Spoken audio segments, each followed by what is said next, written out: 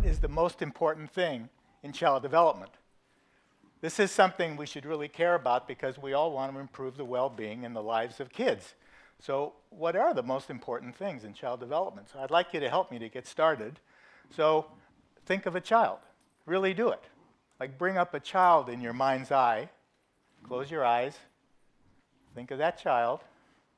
You got it? Now, if you could do something, the most important thing to influence the life of that child, what would you do? When I've asked this question to Western audiences, there's a whole litany of important things.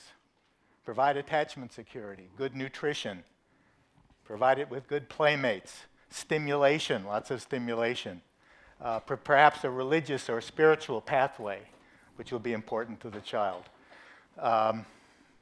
Provide a trust fund so that the child will have resources as it grows older. Some of the parents in the audience mention other things like, it's the toilet training, just get me through the toilet training, or get my kid to sleep, or they bring the homework sheets home and then they get lost. So there are a lot of things that we think of as important things in child development. And although all those things are important, and of course there's no one thing that would be the only important thing, none of these, in my view, are the most important thing. The most important thing you could do would be to decide or think about where in the world is that child growing up. All the things that we think of about the child depend on the context in which the child and its family are living. What family, what neighborhood, what community, what nation state will that child's life pathways be determined in? Most of the things we think of, nutrition, having a trust fund, that religious pathway. Is there one religious pathway? Are there many? What does that religious pathway entail? All of these things depend on the child in some particular context. Most of us, when we do this, and many of you probably brought up in your mind a child sort of floating in space. Now, for analytic or research reasons, it might be useful to think of a child as an autonomous person. But that child does not exist. The only children that exist are children in the world who really live there. And the importance of keeping the context in mind needs to be brought out more strongly in how we think about kids and how we try to improve their well-being. I first saw this when, as a young anthropologist, I went to Kenya. I was studying the effects of urban migration on children there. I've subsequently done many research projects to try to improve the lives of kids, or at least understand that in different places around the world and in the US. And when you go to other parts of the world, or you know people from there, you see the power of contextual and cultural differences on children's lives.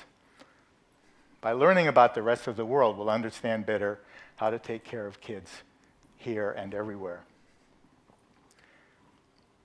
The way, when we think about kids as autonomous individuals, it's a way of thinking that we've learned. And it's no accident that we've learned that. For one thing, we live in a weird society. WEIRD is an ironic but useful acronym for Western, educated, industrialized, rich, and democratic societies. Now, about 12% of the world live in such a society.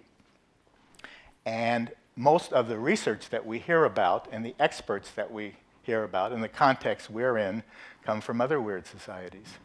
So we have learned to bracket the context out and just think about the child as an individual in a weird society.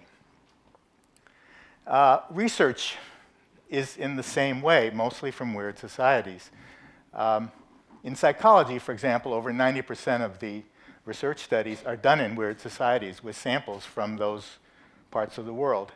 If you're an undergraduate in a college or university in the West, like some of you here, you are 4,000 times more likely to be in a research study than a randomly selected person from the rest of the world.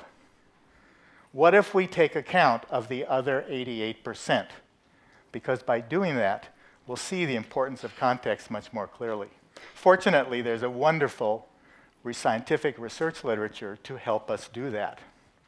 There are also increasingly people that we know who have grown up and lived in those societies, and we can go and visit them to see the importance of this. Now, even weird societies are diverse in context, and the rest of the world way more so. And so you can't possibly see or understand all of the differences, but I'm going to mention a few that I have seen myself and that offer an important and useful contrast to weird societies. One is the importance of social responsibility and collaborative learning and social intelligence that you see in so many cultures and so many children around the world. Unfortunately, the parent of one of the children you see in that slide from a rural school in Kenya has died. And after lunch, all of the children are going to take those sticks of wood, which each of them have brought a few, to school that morning. They're going to put the wood on their heads. They're going to walk to the child's home, pay their condolences, and bring the wood, which is needed to prepare for the funeral that's coming in the next few days. It's phenomenal, the amount of apprenticeship, adult-child contextual learning that you see around the world. Another is multiple caretaking of children. Kids are raised by a lot of different people. Care is socially distributed. Children are very securely attached, but they're attached to a social a setting, a family and other members that help take care of them. They're likely to be part of a community of care.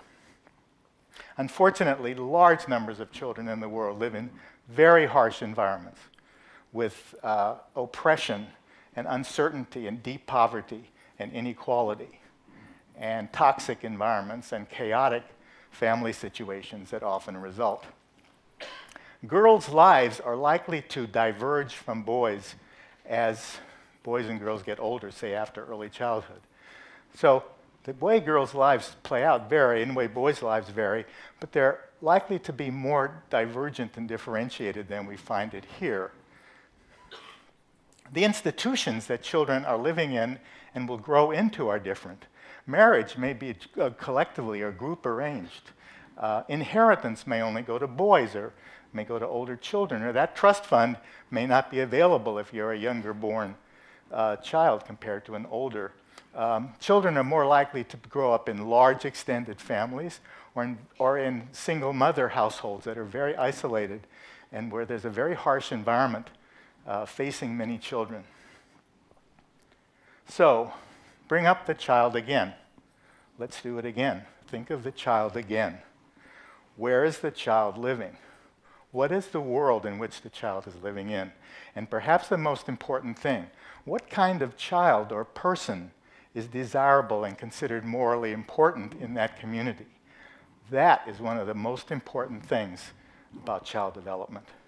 Well-being is the ability of a child to actively participate in the activities that that society thinks is important and desirable. So to help children around the world, when we think about this topic, bring up in your mind the context, the whole world around the child, and we'll do much better at improving the lives of children everywhere. Thanks very much.